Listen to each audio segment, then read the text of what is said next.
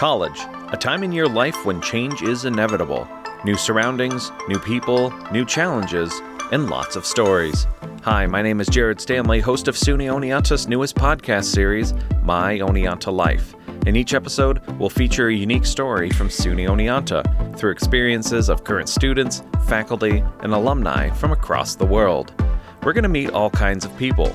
People like Dennis Maganza, a student rap artist from Rwanda. I think the reason why I love music is that it connects so many different things. It connects literature, poetry, or storytelling in a sense. And Tira Olstad, an Oneonta faculty member who spends her summers in the high peaks of the Adirondack Park in New York State. In general, I've been surprised, delighted, I don't know what the word would be, by the number of people who know these mountains and come here year after year after year and can come up to a summit and, if we're not in a cloud and can actually see, they can just rattle off every other peak and tell me about all of their experiences on every other mountain. And people know this place and they love this place. They want to care for it. And just maybe, we'll visit a few popular establishments in downtown Oneonta. Interested in discovering what your Oneonta life could be like as a prospective student?